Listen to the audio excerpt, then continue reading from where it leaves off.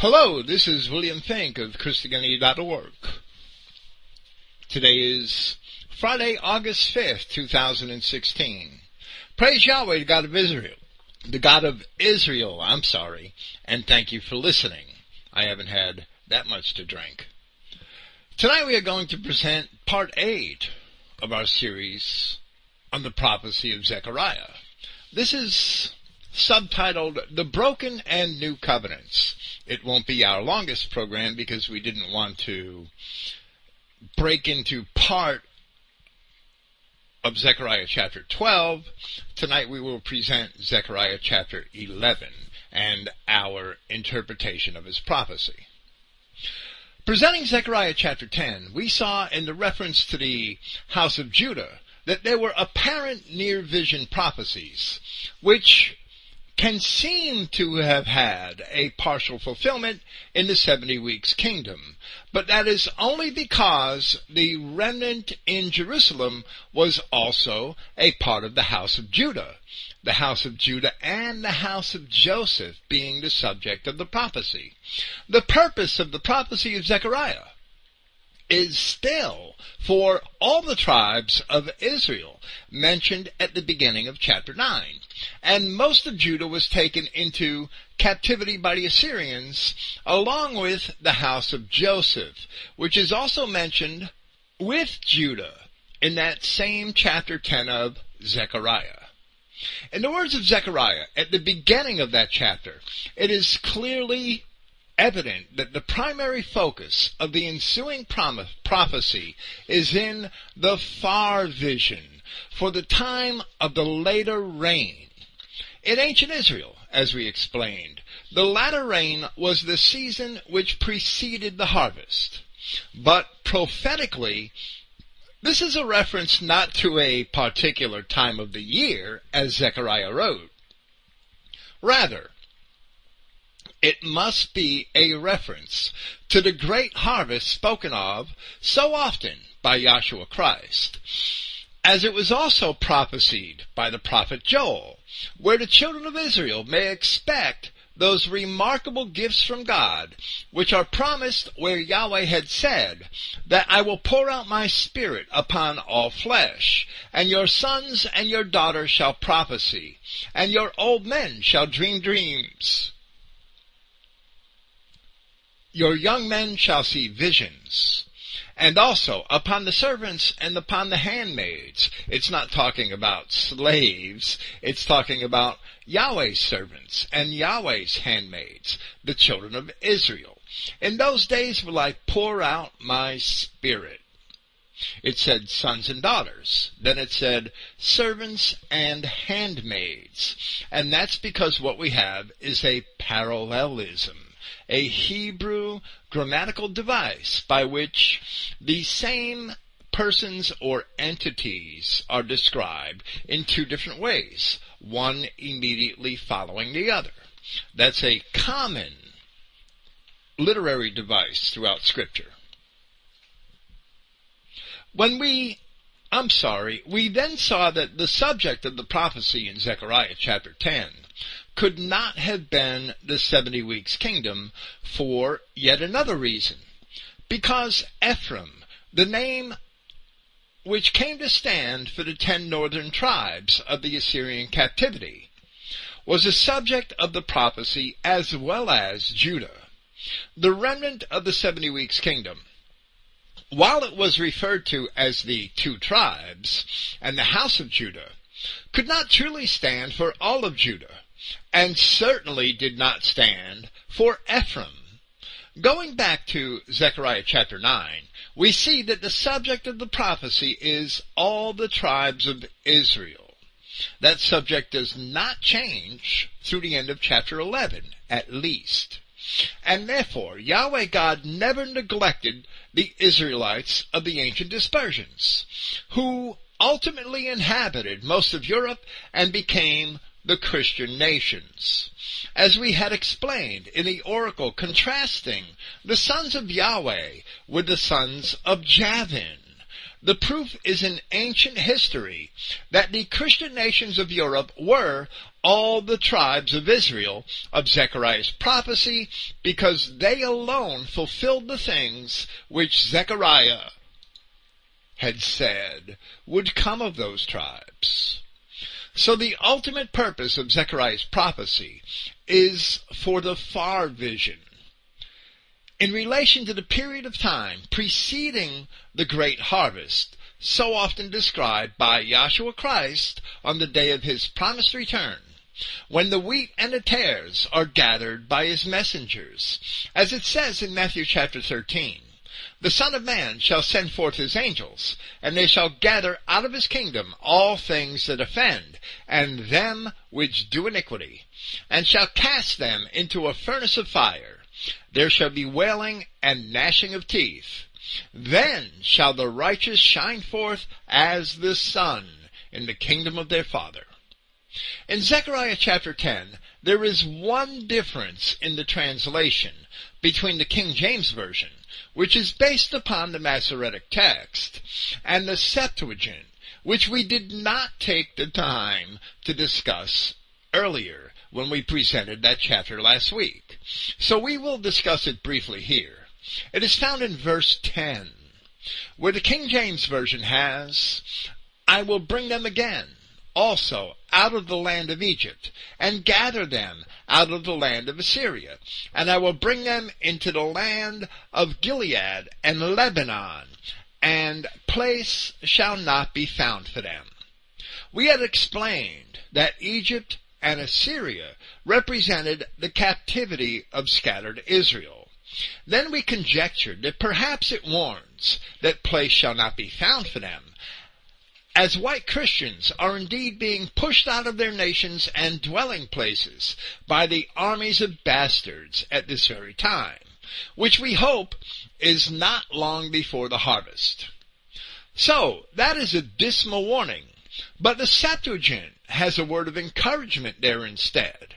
And sometimes when I see how things appear in the King James Version and how things appear in the Septuagint, one may imagine that the two versions are different, but that both are meant to be fulfilled, as it is evident that either version may seem to have been fulfilled. However, that doesn't always work, and we would not cling to that as a dogma. The Septuagint has that same verse to read, "And I will bring them again from the land of Egypt, and I will gather them in from among the Assyrians, and I will bring them into the land of Gilead and to Libanus," or Lebanon, "and there shall not be even one of them left behind." So the sheep receive a promise that not one of them shall be left behind on the day that they are ultimately gathered to their God through Yahshua Christ.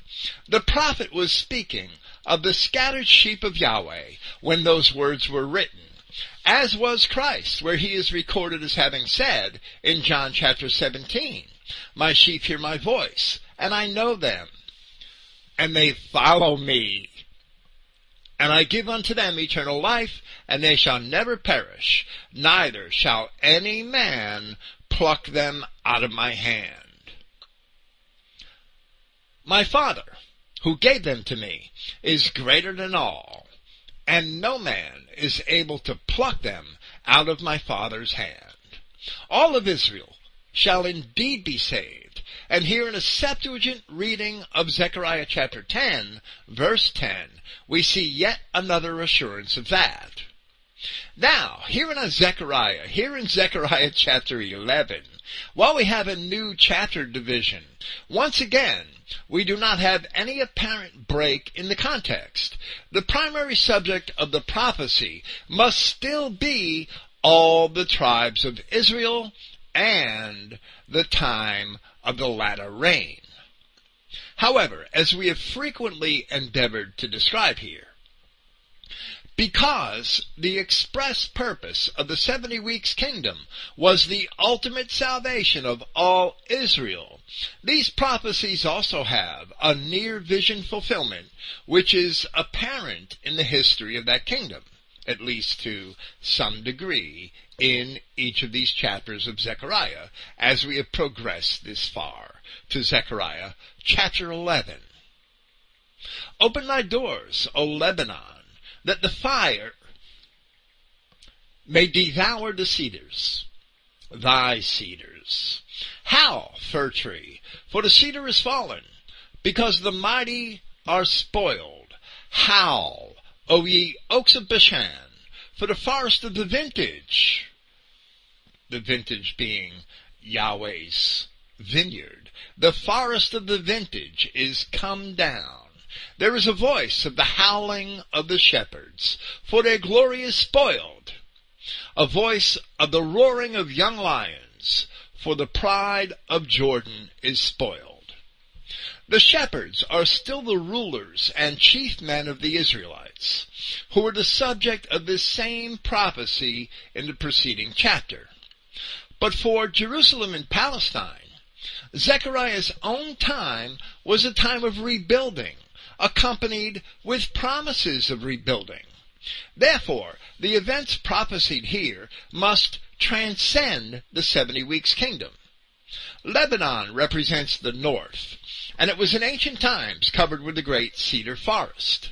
Here, the fir tree, the cedars of Lebanon, and the oaks of Bashan are used as metaphors for the chief men of the tribes of Israel, the shepherds of the people who are being punished by Yahweh in judgment and in captivity.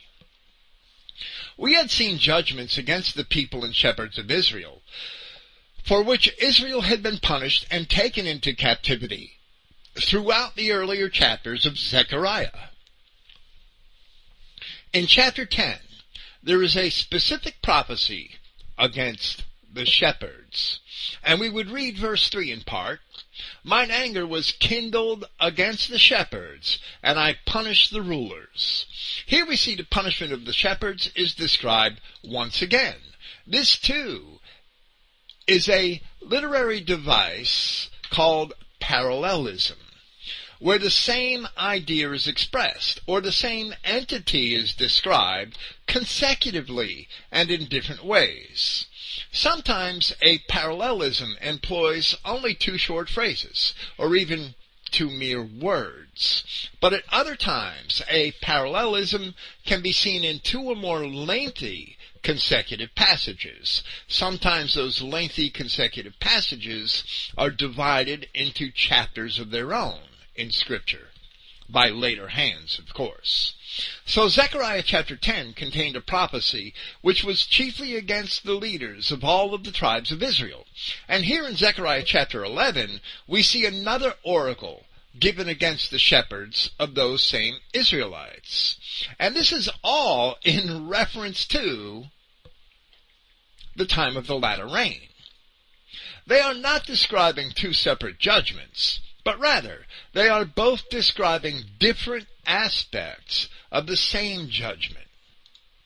Thus saith Yahweh my God, feed the flock of the slaughter, whose possessors shall slay them, and hold themselves not guilty. And they that sell them say, Blessed be Yahweh, for I am rich. And their own shepherds pity them not. Just like all these Judeo-tard pastors and politicians send young white boys off to foreign wars to die in the deserts of the Middle East, here we have it.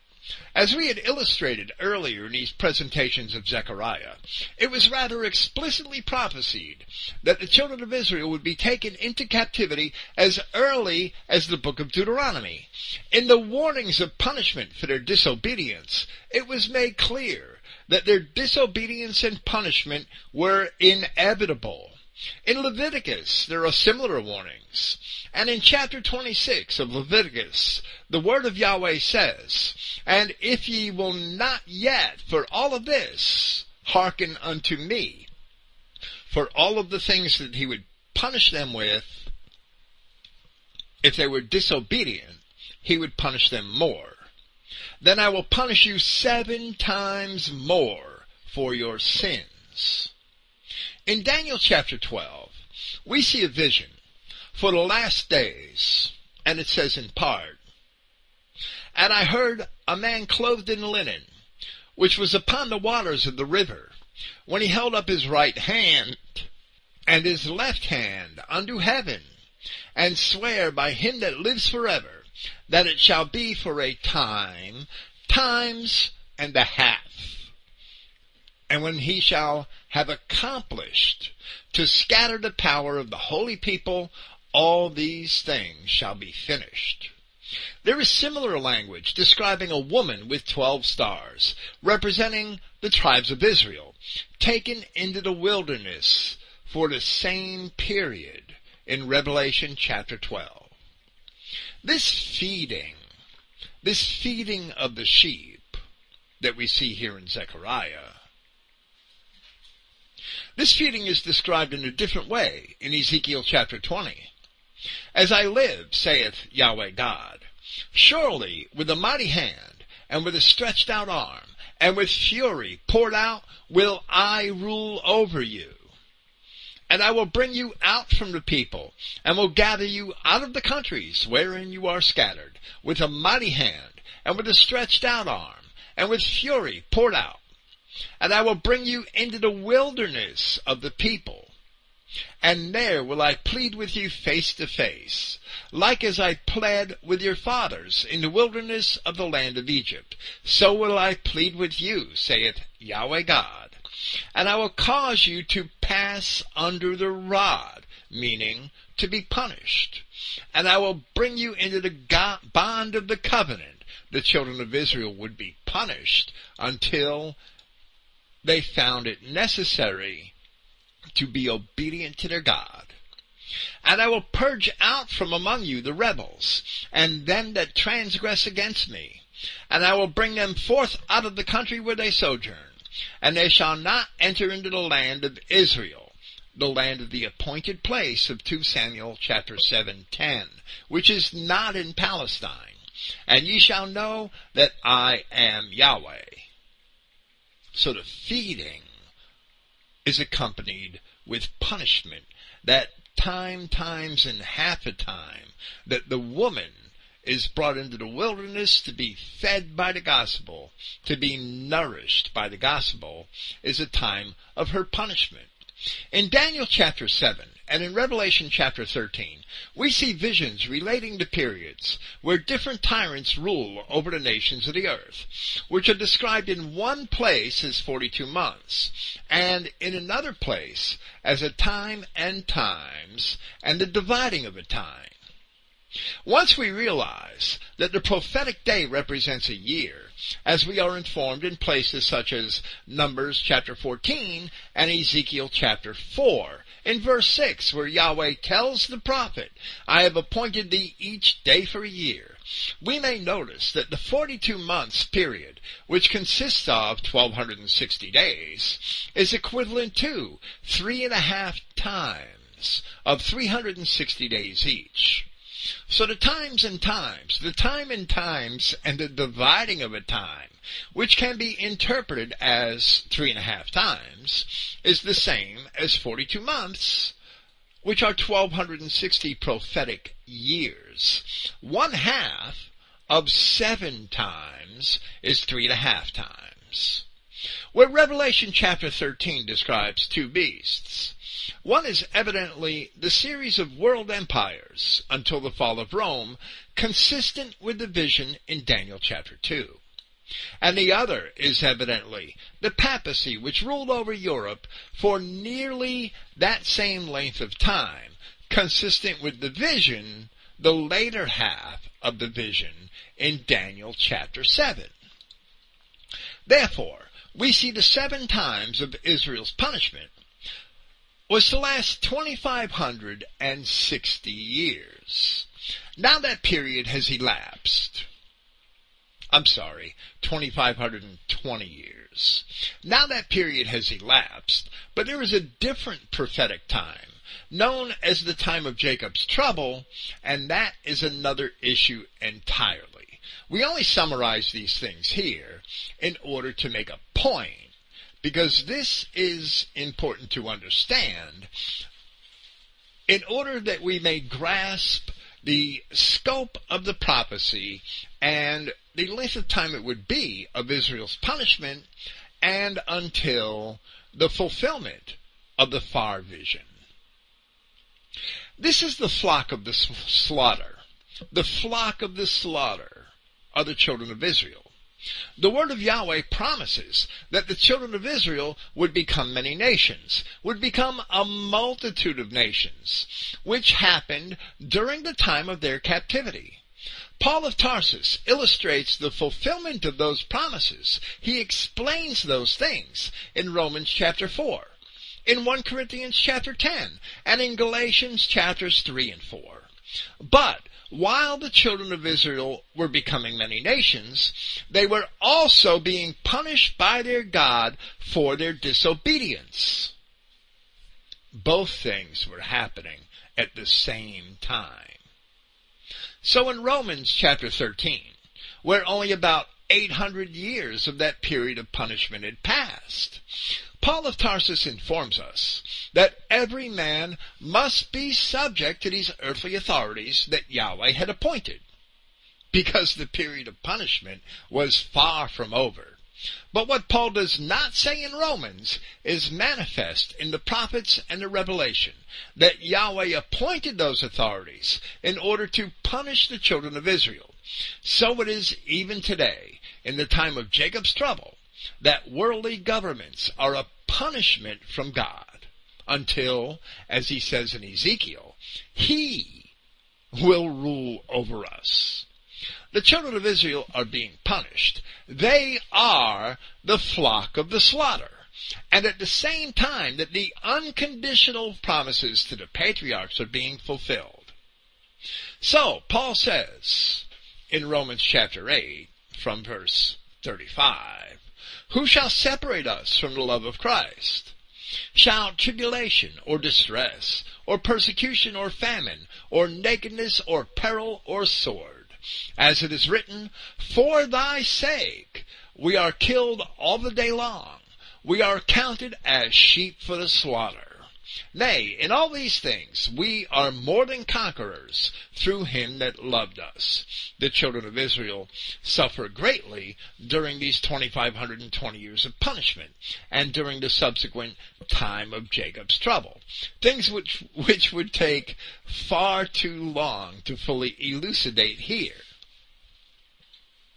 But throughout the entire period of the captivity of Israel, their possessors have slain them, and will continue to do so until they return to Yahweh their God in the obedience which is in Christ. White Christian people wonder why every government policy is against them. And there should be no wonder at all, if only they would believe their God. And in Zechariah chapter 11 verse 6, "For I will no more pity the inhabitants of the land, saith Yahweh. But lo, I will deliver the men every one into his neighbor's hand, and into the hand of his king, and they shall smite the land, and out of their hand I will not deliver them." There seems to be a near-term fulfillment of this in the 70 weeks kingdom, in the oppression of Judea by the Seleucids, then in the treachery of the Edomite rulers of Judea, and then in the Roman treatment of Judea in the years before the fall of Jerusalem and its ultimate destruction by the Romans. But the overall scope of this prophecy clearly transcends the circumstances of the Judeans, and none of these verses can be isolated and interpreted apart from their context. The true people of Judah in Judea are included, but the prophecy is for all the tribes of Israel. So to understand this, we must consider all of the tribes of Israel mentioned in Zechariah chapter 9, all the way from Zechariah's own time and up to the anticipated time of the latter rain mentioned in Zechariah chapter 10. Therefore, we see in this prophecy one explanation of the reason for all of the wars of the various nations which developed from the scattered children of Israel. The shepherds, the kings of Israel, have sent their subjects to war against their fellow Christian Israel nations rather consistently over the last 1,500 years, just as the pre-Christian pagan Israelites in captivity readily made war against kindred tribes throughout the centuries before they accepted Christ. Christianity was accepted by the people of Europe, but the period of punishment was ordained for 7 times. 2,520 years. 2,520 years of the white people of Europe suffering their possessors who slaughtered them. This is an aspect of the judgment of our God that even many identity Christians do not understand. And while men are punished for their own personal disobedience to God in one way or another, sometimes even good men suffer judgment along with the judgment of a nation as a whole. In this manner, the word of Yahweh speaks in Ezekiel chapter 21 and says, "Say to the land of Israel, Thus saith Yahweh, Behold, I am against thee, and will draw forth my sword out of its sheath, and will cut off from thee the righteous and the wicked." Likewise, when the apostles complained to Christ about the oppression of the Romans in their own time, we see this account recorded in Luke chapter 13. There were present at that season some that told him of the Galileans, whose blood Pilate had mingled with their sacrifices. And Jesus answering said unto them, Suppose ye that these Galileans were sinners above all the Galileans, because they suffered such things? Well, of course they weren't. I tell you, no. But unless you repent, you shall all likewise perish. Or those 18 upon whom the tower in Siloam fell, and slew them. Do you think they were sinners above all the men that dwelled in Jerusalem? I tell you, no. But unless you repent, you shall all likewise perish. The punishment of the people is a lesson in sin and consequences. That is all for the ultimate glory of God. And for that reason, as Christ had also said, My sheep hear my voice, and I know them, and they follow me, and I give unto them eternal life, and they shall never perish, neither shall any man pluck them out of my hand. So we see Zechariah continue with this same perspective. And the word of Yahweh says in verse 7, And I will feed the flock of slaughter, even you. This is that feeding we read about in Ezekiel, the feeding which is called nourishment of the woman fleeing into the wilderness in Revelation chapter 12. And I will feed the flock of slaughter, even you, O poor of the flock. And I took unto me 2 staves, the one I called beauty, and the other I called bands, and I fed the flock. The poor of the flock, who were fed, represent the survivors of the captivity, those who had accepted the word of God and who ultimately became Christians, wherever they had been scattered. And that was the purpose of the gospel. We read in Revelation chapter 12 of the woman with the 12 stars, which must represent the tribes of Israel. And the woman fled into the wilderness, where she had a place prepared of God, that they should feed her there 1,260 days, 3.5 times, 42 months, 1,260 days, representative of half of the 7 times period of punishment. While the woman was being punished in captivity, she was receiving the gospel of reconciliation. And it is the gospel of reconciliation, as it says in Daniel 9:24. It says in 2 Corinthians 5:18. It says in Hebrews 2:17. and the same people, the scattered sheep of Israel, are the subject of the gospel of reconciliation in each of those places. As we shall see, beauty and bands refer to the Old Covenant and the possession of Israel and Judah. So this prophecy is also describing the overall relationship which Yahweh has had with the children of Israel. 3 shepherds, verse 8.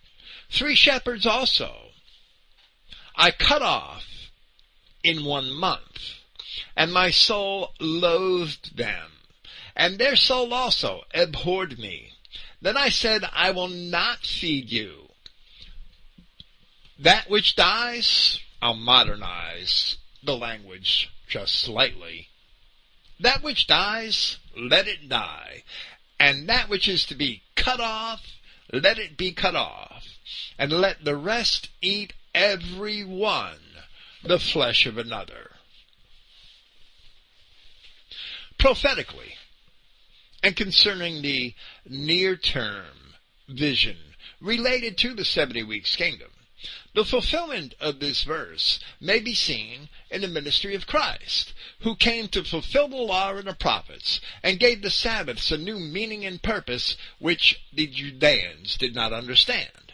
During his ministry, he fed the flock.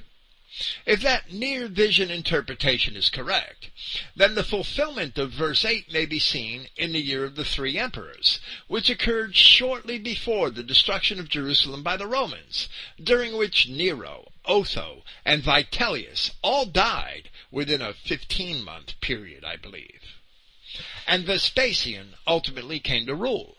So in verse 9, where it says, and let the rest eat every one the flesh of another, we may see a description of those who remained in Jerusalem who refused the gospel of Christ. That's who was left, the people that we know today as Jews, the Edomites and race mixers and lovers of the world who refused the gospel of Christ. And this was their fate during the final siege by the Romans. They ate one another before they died. This may seem to be the case, but the patterns of history repeat themselves on a scale both large and small. This may seem to be the case, but that is because the fall of Old Jerusalem is also a type, a model, for the fall of the capital cities of the children of Israel to come, which is called in Scripture the fall of Mystery Babylon in the Revelation, because the shepherds have once again sold out and have chosen mammon over God, all for a few pieces of silver. Once again, the purpose of this prophecy transcends the 70-week kingdom, and a greater fulfillment must be determined. The word in verse 7 for cut off is kachad, and it means to hide or to erase. In the Hebrew of the Masoretic text, it is in the imperfect tense. So it seems to refer to something which had happened to those who formerly ruled over Israel. Their identities may be speculated upon in several different ways. While it is barely evident in Scripture, and not even observed by many commentators, the Tyrians were Israelites, as well as many of the later Syrians, as Damascus was taken by David, and for a long time subject to Israel, right to the end. So we see in 2 Kings chapter 8 that Elisha is sent by Yahweh to Damascus to anoint a king there. When Israel was divided, eventually it fell apart into more than 2 kingdoms, although the accounts in Scripture focus on Samaria and Jerusalem. The 3 shepherds may therefore refer to the kings in Jerusalem, Samaria, and Damascus. But in any event, the 3 kings refers to rulers who had formerly oppressed their own people, as the kings of Israel and Judah had certainly done. On the other hand, while the Masoretic text has the verb in the imperfect tense, the Septuagint translators had read the verb in the future tense, and the tenses of verbs are much more precise in Greek than they appear to have been in Hebrew. And I will cut off 3 shepherds in 1 month. Therefore, this oracle may not yet be fulfilled at all, since it relates to the time of the later rain. We may expect a far-vision fulfillment is yet to happen. So it is possible that we may one day witness the cutting off of 3 wicked rulers of Christian nations within a short time at some point in the future. Of course, I would wish it were tomorrow, but if it's the future tense we should look at here, it probably hasn't happened yet. From verses 7 and 9 here, we see that the prophet is speaking of a time in the future, from when these words were written. So from Zechariah's 518 BC perspective, it describes a future period when the poor of the flock of the lost sheep of Israel would be fed, and also when at least a portion of those remaining would at some point not be fed, where it is said of them to let the rest eat every one the flesh of another. The New American Standard Bible translates the phrase, let those who are left eat one another's flesh, while the corresponding passage in the Septuagint reads, let the rest eat every one the flesh of his neighbor. One of the curses of the warnings of the consequences of disobedience in Deuteronomy chapter 28 says that thou shalt eat the fruit of thine own body, the flesh of thy sons and of thy daughters, which Yahweh God has given thee, in the siege and in the straitness, wherewith thine enemies shall distress thee. So a portion of the lost sheep were meant to thrive and to be fed with the gospel of Christ, and the balance would be left to perish. Perhaps this is why the word of Yahweh says in Micah chapter 4, that I will make her that halted a remnant, and her that was cast far off a strong nation. And Yahweh shall reign over them in Mount Zion from henceforth even forever. However, relating to the time of the latter rain, this too may describe events which remain in the future. Christ himself had given us a parable describing his return, where the people of the kingdom were likened to 10 virgins, 5 who were prepared, having oil in their lamps. It may be discerned that this oil represents the knowledge which they had, having been fed with the gospel. But 5 had no oil for their lamps, and when they realized they needed it, they were too late, and were left locked outside with the world. As it says in the Revelation, come out of her, my people, that ye be not partakers of her sins, and that ye receive not of her plagues. The verses which follow this assure us that this feeding of the sheep is indeed related to the new covenant and the gospel of Christ. And in verse 10, and I took my staff, even beauty, and cut it asunder, that I may break my covenant which I had made with all the people. A stave, as we saw in verse 7. A stave is a rod or a staff. It's translated as staff here and in verse 14, but it is stave in verse 7, where the staffs were first mentioned. It is not the same word used in Ezekiel chapter 37 of the 2 sticks, one for the house of Joseph and one for the house of Judah, which the word of Yahweh had promised to rejoin into 1 stick in Ezekiel's prophecy. But it can be a synonym. Here there are 2 staves, beauty and bands, and together they may represent even the handles of a plow, which was also a symbol important in the message of the gospel. Here we see an explicit announcement by the God of Israel of the end of the old covenant, as we see in another prophecy in Daniel chapter 9. This was ultimately fulfilled in the death of Christ. There Daniel had written concerning the cutting off of the Messiah, that in the purpose of the 70 weeks kingdom, he would finish the transgression, and to make an end of sins, and to make reconciliation for iniquity, and to bring in everlasting righteousness, and to seal up the vision and prophecy, and to anoint the most holy. But when Yahshua Christ died on a cross, the children of Israel did not depart from their own wicked ways. Rather, the Apostle Paul had explained in Romans chapter 5 that where there is no law, sin is not imputed. So where there is no law, there is no sin.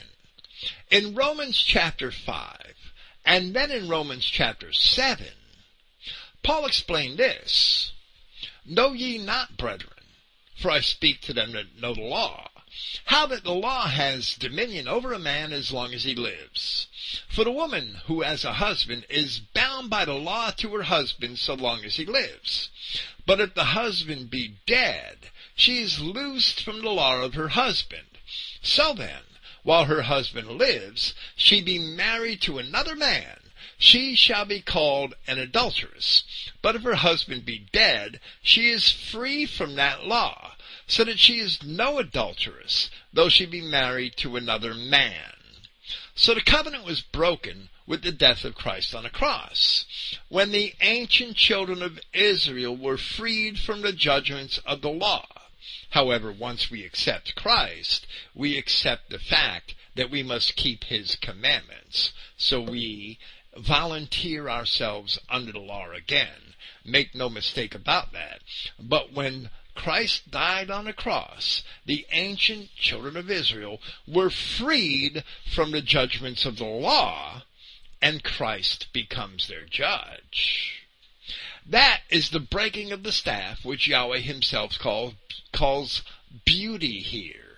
That would pave the way for the reconciliation and everlasting righteousness of which Daniel had prophesied. And in verse 11 it says, and it was broken in that day. It was already broken. This is figurative language in the past tense. I took my staff and cut it asunder, and it was broken in that day. And so the poor of the flock that waited upon me knew that it was the word of Yahweh.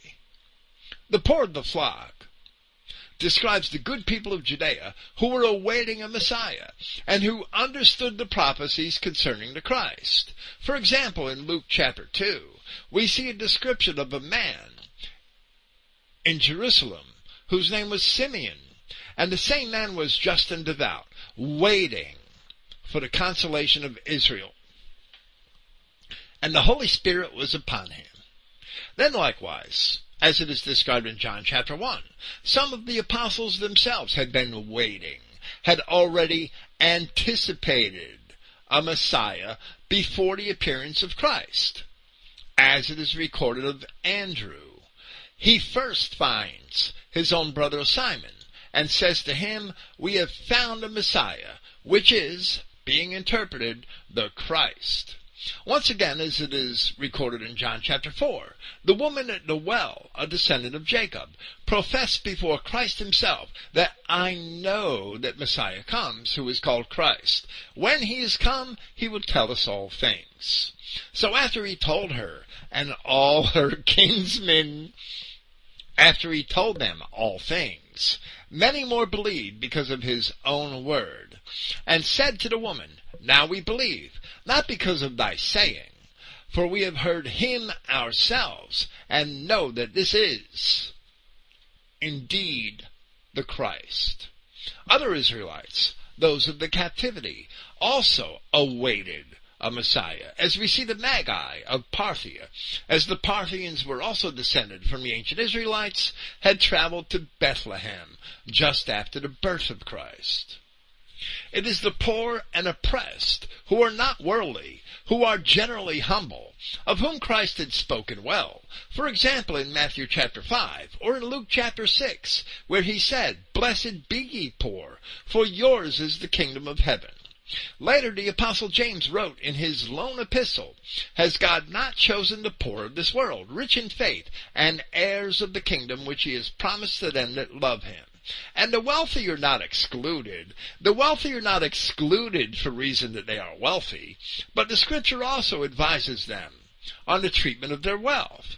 For example, Joseph of Arimathea, as the Gospel notes, was a wealthy man who tended to the body of Christ. So we see a wealthy man who was nevertheless of a humble spirit. The wealthy among us today, if they love Christ, would be doing that same thing. So they're not excluded simply for the fact that they're wealthy. Christianity is not Marxism. Not at all. Here in verses 10 and 11, we see an explicit statement that Yahweh had broken his covenant, which was a necessary part of his plan of ultimate reconciliation of the children of Israel. However, the people had already broken the covenant, so in effect, it was already rendered idle. With this they are charged in the earlier prophets. For example, in Jeremiah chapter 11, it says, "They are turned back to the iniquities of their forefathers, who refused to hear my words, and they went after other gods to serve them. The house of Israel and the house of Judah have broken my covenant which I made with their fathers." Other witnesses to the breaking of the covenant by the children of Israel are found in Isaiah chapter 24 and Ezekiel chapter 44, where it says, "And thou shalt say to the rebellious, even to the house of Israel, Thus saith Yahweh God, O ye house of Israel, let it suffice you of all your abominations, in that you have brought into my sanctuary strangers, uncircumcised in heart and uncircumcised in flesh, to be in my sanctuary to pollute it, even my house. When you offer my bread, the fat and the blood, and they have broken my covenant because of all your abominations." So the covenants were broken by the children of Israel.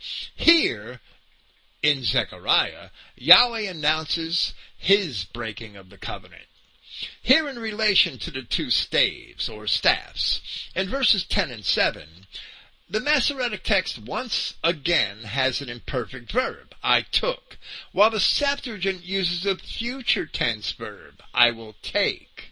In verse 14, the Masoretic text retains the imperfect tense for the phrase, "I cut asunder," but the Septuagint has, "I cast away," and that's a verb of the aorist tense. So the Septuagint is inconsistent in its translation of these verbs. While it may be perceived that Yahweh broke his covenant by putting away Israel and Judah into captivities, the law stands until the husband dies, as Paul had explained in Romans chapter 7. And it was the children of Israel who had violated the covenant in the first place, to the extent that it could not be kept. So before the covenant could be ended lawfully, the only way the covenant could be ended lawfully is by the death of one party or another. One party or another had to die. In the promise of the making of a new covenant in Jeremiah chapter 31, Yahweh promised the children of Israel that they would not die. And this is why. Because he chose to die instead. So before the covenant could be ended lawfully, Yahweh God, holding himself to his own law,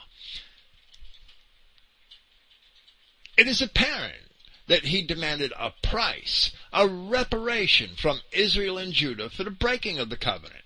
So we read here in verse 12, "And I said unto them, if you and I have a contract, you're going to do something for me, provide some service for me, and you fail to do it, you better pay up. You owe me. You failed to keep the covenant. And I said unto them, if you think good, give me my price, and if not, forbear.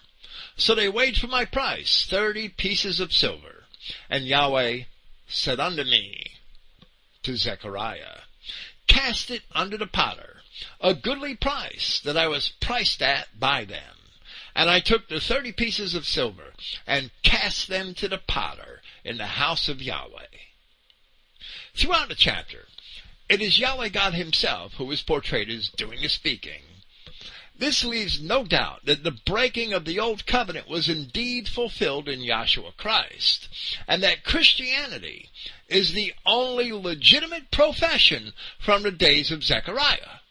Of course, the 30 pieces of silver were the later price of Christ's betrayal, which the temple authorities had paid to Judas Iscariot. As it says in Matthew chapter 26, then one of the 12, called Judas Iscariot, went into the chief priests, and said unto them, what will you give me, and I will deliver him unto you? And they covenanted with him for 30 pieces of silver. And from that time he sought opportunity to betray him. Sometime after the betrayal, Judas killed himself, and where those same chief priests disposed of his body and his belongings. We read Matthew repeat this very prophecy and say, and they took the 30 pieces of silver, the price of him that was valued, whom they of the children of Israel did value, and gave them for the potter's field, as the Lord appointed me. So the 30 pieces of silver were the price for the betrayal of Christ, and were then used to purchase a potter's field. Here in Zechariah, they're given to the potter. A potter's field isn't a field of pots. A potter's field is a field that was used by a potter, somebody who made pots, in ancient times, and he would mine the field for clay so that he could make his pots. And then once the field was used up, or once the potter had no more need, he would sell the field. So that's what a potter's field is. In Zechariah, we're told that it says to give the 30 pieces of silver to the potter, to cast them to the potter. In Matthew, the 30 pieces of silver are used to purchase a potter's field. Allegorically, they were indeed, the 30 pieces of silver were allegorically thrown into a potter's field, but just not in the manner which one may expect. If you make an investment in something, you say, I threw money into that. We say it all the time. It's the same colloquial type of idiom. The allegorical fulfillment proves the hand of God in the fulfillment of the prophecy, as well as demonstrating that prophecy can be fulfilled allegorically and not always literally. And in verse 14, of the other staff, that I cut asunder my other staff, even bands, that I might break the brotherhood between Judah and Israel. The Septuagint has, that I might break the possession between Judah and Israel.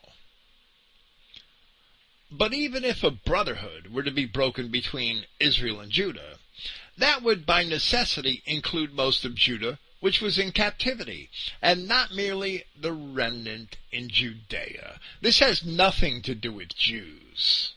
However, it cannot be established in Zechariah's time that there was any brotherhood between Israel and Judah. While most of the tribes of Israel were deported by the Assyrians by the time of the fall of Samaria, circa 722 BC, and there were apparently some others taken later, up to the days of Esarhaddon in 676 BC. Most of the tribes of Judah and Benjamin that went into Assyrian captivity were taken in a separate campaign by Sennacherib in the days of Hezekiah, at least 20 years after the fall of Samaria. Israel and Judah, even those large portions of Judah, which were taken into Assyrian captivity, were not taken together. These tribes were therefore taken into Assyrian captivity at different times, and while elements of them all certainly migrated into Europe and Asia, they had been divided and fought with each other since the death of Solomon, and therefore we should lean towards the Septuagint reading here, because in Zechariah's time there was no brotherhood, no sense of brotherhood. There was a genetic brotherhood, but there was no companionship or sense of brotherhood or nationhood between Israel and Judah. The Dead Sea Scrolls are wanting most of Zechariah chapter 11. In this chapter, we see Yahweh promising the breaking of both the covenant and of the possession of Israel and Judah. The old covenant was broken with the death of Yahweh, the husband of Israel, on the cross of Christ. That's when it was lawfully broken. After that time, the possession would be broken. True Israelites would no longer be able to stay in Jerusalem, and ultimately they would not even be able to remain in Palestine. The word of Yahweh had spoken likewise in Hosea chapter 2, where it says, "Therefore, behold, I will hedge up thy way with thorns, and make a wall, that she," meaning Israel, "shall not find her paths." But there is even more than that. Speaking of the children of Israel in captivity, it says in Hosea, "For the children of Israel shall abide many days without a king, and without a prince, and without a sacrifice, and without an image, and without an ephod, and without teraphim." All of these are the symbols and emblems of Israel's nationhood. And here we see that in captivity, the children of Israel would have no true rulers, and would lose all of the emblems and symbols of their former kingdom. Later, in his prophecy of Zechariah, when Yahweh does raise up shepherds for them, it is not for their good, but for their punishment. Returning to the subject of the staff, however, it perhaps does refer to the brotherhood of Judah, if perhaps it does refer to the brotherhood of Judah and Israel, rather than to their possession or national identity. In Ezekiel chapter 37, we read a prophecy of salvation for Israel where it says, "And ye shall know that I am Yahweh, when I have opened your graves, O my people, and brought you up out of your graves, and shall put my spirit in you, and you shall live, and I shall place you in a land of your own. Then ye shall know that I, Yahweh, have spoken it and performed it, saith Yahweh." The word of Yahweh came unto me again, saying, "Moreover, thou son of man, take thee one stick, and write upon it for Judah, and for the children of Israel his companions. Then take another stick, and write upon it for Joseph, the stick of Ephraim, and for all the house of Israel his companions, and join them one to another into one stick, and they shall become one in thine hand. And when the children of thy people shall speak unto thee, saying, Wilt thou not show us what thou meanest by these? Say unto them, Thus saith Yahweh God, Behold, I will take the stick of Joseph, which is in the hand of Ephraim, and the tribes of Israel his fellows, and I will put them with him, even with the stick of Judah, and make them one stick, and they shall be one in mine hand." So the making of Israel and Judah into one stick is in relation to the promise of deliverance and life in Christ, which is the message of the gospel. Therefore we see Paul of Tarsus speaking of the Israelites of Judea and the Israelites among the nations of the Romans, Greeks, Galatians, and others. Write in Romans chapter 10 that there is no difference between Judean and Greek, and in Galatians chapter 3 that there is neither Judean nor Greek, for you are all one in Christ Jesus. Likewise he wrote in Colossians chapter 3 that there is neither Greek nor Judean, Therefore Paul understood that both Israel and Judah would indeed be brothers in Christ, since the Israelites of Judea are primarily the house of Judah. So we lean towards the Septuagint reading here, that the possession was broken, not any brotherhood. But as a digression, these people of Judah who accepted the gospel were not the Edomite Jews. They were not these bastard Jews. These prophecies concerning Israel and Judah should never be confused with the history of the Jews, who say they are Judah and are not. They are the synagogue of Satan. And in verse 15, and Yahweh said unto me, take unto thee yet the instruments of a foolish shepherd. For lo, I will raise up a shepherd in the land, who shall not visit those that be cut off, neither shall he seek the young, nor heal that which is broken, nor feed that which standeth still. But he shall eat the flesh of the fat, and tear their claws in pieces. The shepherds that Yahweh raises will feed themselves on the sheep. The people broke their end of the covenant and were put off into captivity. So Yahweh annulled his end of the covenant by dying on the cross of Christ, so that he could effect their reconciliation. Yahweh did not break his end of the covenant so that he could destroy the people.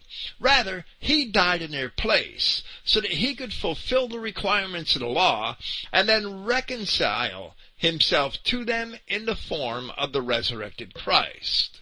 Here in Zechariah, where even with the breaking of the staff representing the old covenant, we see that Yahweh continues to deal exclusively with these same people, the houses of Israel and the house of Judah.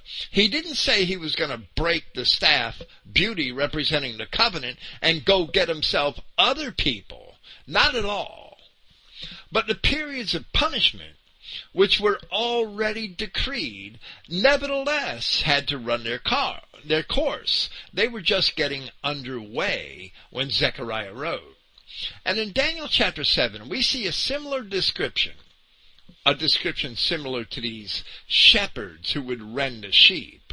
We see a similar description of the fourth beast, who was to rule over the earth, which was exceedingly dreadful, whose teeth were of iron, and his nails of brass, who devoured, broke in pieces, and stamped the residue with his feet. And of the last of the horns in the head of that beast, that the same horn made war with the saints, and prevailed against them. Horns representing kings, which shepherd stands for rulers here in Zechariah. So even with the offer of reconciliation found in the gospel, the children of Israel were destined to suffer in this manner under wicked rulers. And in this regard, the revelation of that same Christ concerning the things which would happen after his earthly ministry fully affirms the prophecy of Daniel. In Scripture, as well as in ancient inscriptions, heaven and earth are often used allegorically to describe worldly governments and the masses of the people, heaven being the palace of the kings, earth being the villages of the people. In Deuteronomy chapter 28, among the warnings of disobedience, the children of Israel are told, and thy heaven that is over thy head shall be brass. It's not talking about the sky. It's talking about their rulers, the seats of power, their governments, their kings. And the earth that is under thee shall be iron. So our governments are oppressive, while the masses of people cause ever-increasing consternation. They get harder and harder to deal with in society. Once again, Yahweh raises up earthly governments by which to punish men for their sins. Earthly government, and especially tyrannical government, is permitted by God for this reason alone. So where he says here that he will raise up a shepherd that feeds off the flock, it is also an allegory for such tyrannical governments. And in turn, eventually those shepherds themselves are also punished. There's a pattern in Scripture where Yahweh uses other people, other nations, wicked rulers to punish the children of Israel. It may have been the Hittites and the Philistines, and later on it was wicked kings like Ahab and his wife Jezebel, Athaliah, Zedekiah, Jehoiachin. They were wicked kings because that's what the people deserved. Woe to the idle shepherd that leaveth the flock. The sword shall be upon his arm, and upon his right eye. His arm shall be clean dried up, and his right eye shall be utterly darkened. I probably shouldn't have counted Hezekiah in a list of the most wicked kings. There were some that were much worse. The phrase idle shepherd would have been better translated as worthless shepherd, which describes the shepherd of the preceding verse, who feeds himself off of the flock, rather than tending the people. The reference to the sword, the arm, and the right eye is a reference not to a pastor, but to a leader. These shepherds are rulers of the people, not ministers. It is clarified in an episode recorded in Samuel chapter 11. Then Nahash the Ammonite came up and encamped against Jabesh-Gilead, and all the men of Jabesh said unto Nahash, Make a covenant with us, and we will serve thee. And Nahash the Ammonite answered them, On this condition will I make a covenant with you, that I may thrust out all of your right eyes, and lay it for a reproach upon all Israel. When a warrior lost his right eye, he was defenseless, as he typically bore his shield on the left, but he could not see from his peripheral vision on the right to protect himself from an attack. So this too is an allegory that useless shepherds raised up by Yahweh in order to punish the people will also be punished in a way which they could not foresee, in a way which, coming, they do not see. It is a matter of Old Testament prophecy, not only in Jeremiah chapter 31, but also in Ezekiel chapter 37, that a new covenant would be made with the children of Israel. So it says in Jeremiah, quoted by Paul in Hebrews chapter 8, Behold, the days come, saith Yahweh, that I will make a new covenant with the house of Israel and with the house of Judah. It also says in Ezekiel chapter 37, in that same chapter where Yahweh promised to make one stick of Israel and Judah, Moreover, I will make a covenant of peace with them. That must be a new covenant, because they already had the Mount Sinai covenant. They already had what we call the Old Covenant.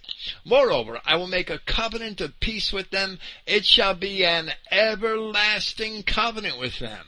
And I will place them and multiply them, and will set my sanctuary in the midst of them for evermore. My tabernacle also shall be with them. I will be their God, and they will be my people. And from the scope of this, it is clear from the scope of these words that it's a new covenant being spoken of, which would replace the old covenant, which perhaps should be called the broken covenant, as we have seen here that the children of Israel had broken their end of the covenant. So here in Zechariah, Yahweh himself announced that he broke the staff of beauty representing the covenant which he had had with Israel. So what's left if the Old Testament says that the covenant with Israel is broken? What's left for the Jew? What's the legitimacy of Judaism? If the book that they consider a part of their Tanakh, of their holy books, announces that that old covenant is broken, what's left for Judaism? Nothing. Judaism was never, ever, for one moment, a valid religion representing the religion of God. Never. Yahweh broke the old covenant so that he could reconcile the people to himself under a new covenant. And in that manner, we also see here another of the many messianic prophecies of Zechariah, which were indubitably fulfilled in Christ. Here Zechariah's prophecy informs us that the old covenant was purposely broken by Yahweh, but once again connects it to the new covenant to be fulfilled in Christ. Doing so, he also indicates that the new covenant would also be made with the same people that the broken covenant had been made. But Christians instead call it the old covenant because Paul of Tarsus had also referred to it in that same manner. In Hebrews chapter 8, where he quotes that same passage of Jeremiah, and then says, in that he saith a new covenant. This is Paul describing the promise of a new covenant in Jeremiah chapter 31. In that he saith a new covenant. He, meaning God, has made the first old.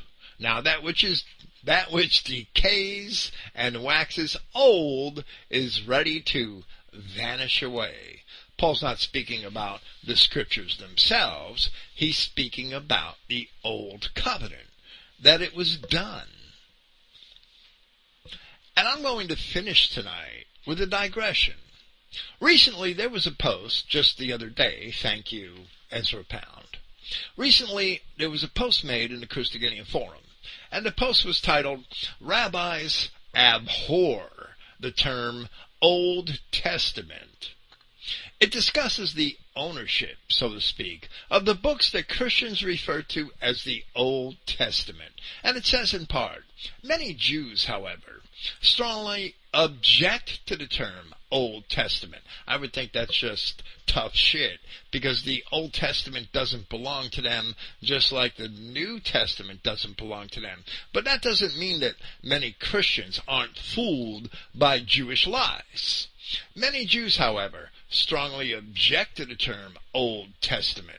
Rabbi Michael Berenbaum, professor of Jewish studies at the American Jewish University, says Old Testament is offensive because it reflects a solely Christian viewpoint in which the New Testament supplants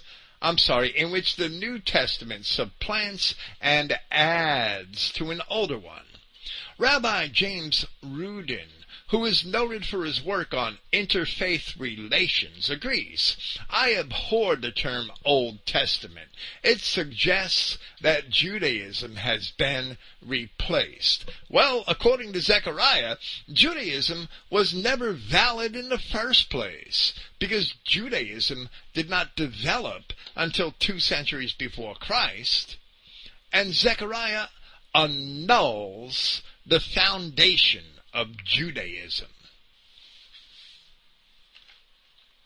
The friend who posted this remarked that for Jews, what we call the Bible comes down to property rights, further quoting the same article where it says, to some, what's actually at stake is the larger issue of who owns the texts. Those who support calling them Old Testament basically believe that practicing Jews of today do not understand the full thrust of their own scriptures. And I gotta add this, they sure as hell don't understand Zechariah, where Yahweh said that he broke the covenant that he made with the people, and back in 518 BC, there was only one covenant that he could have meant, and that's the Old Testament, the Old Covenant.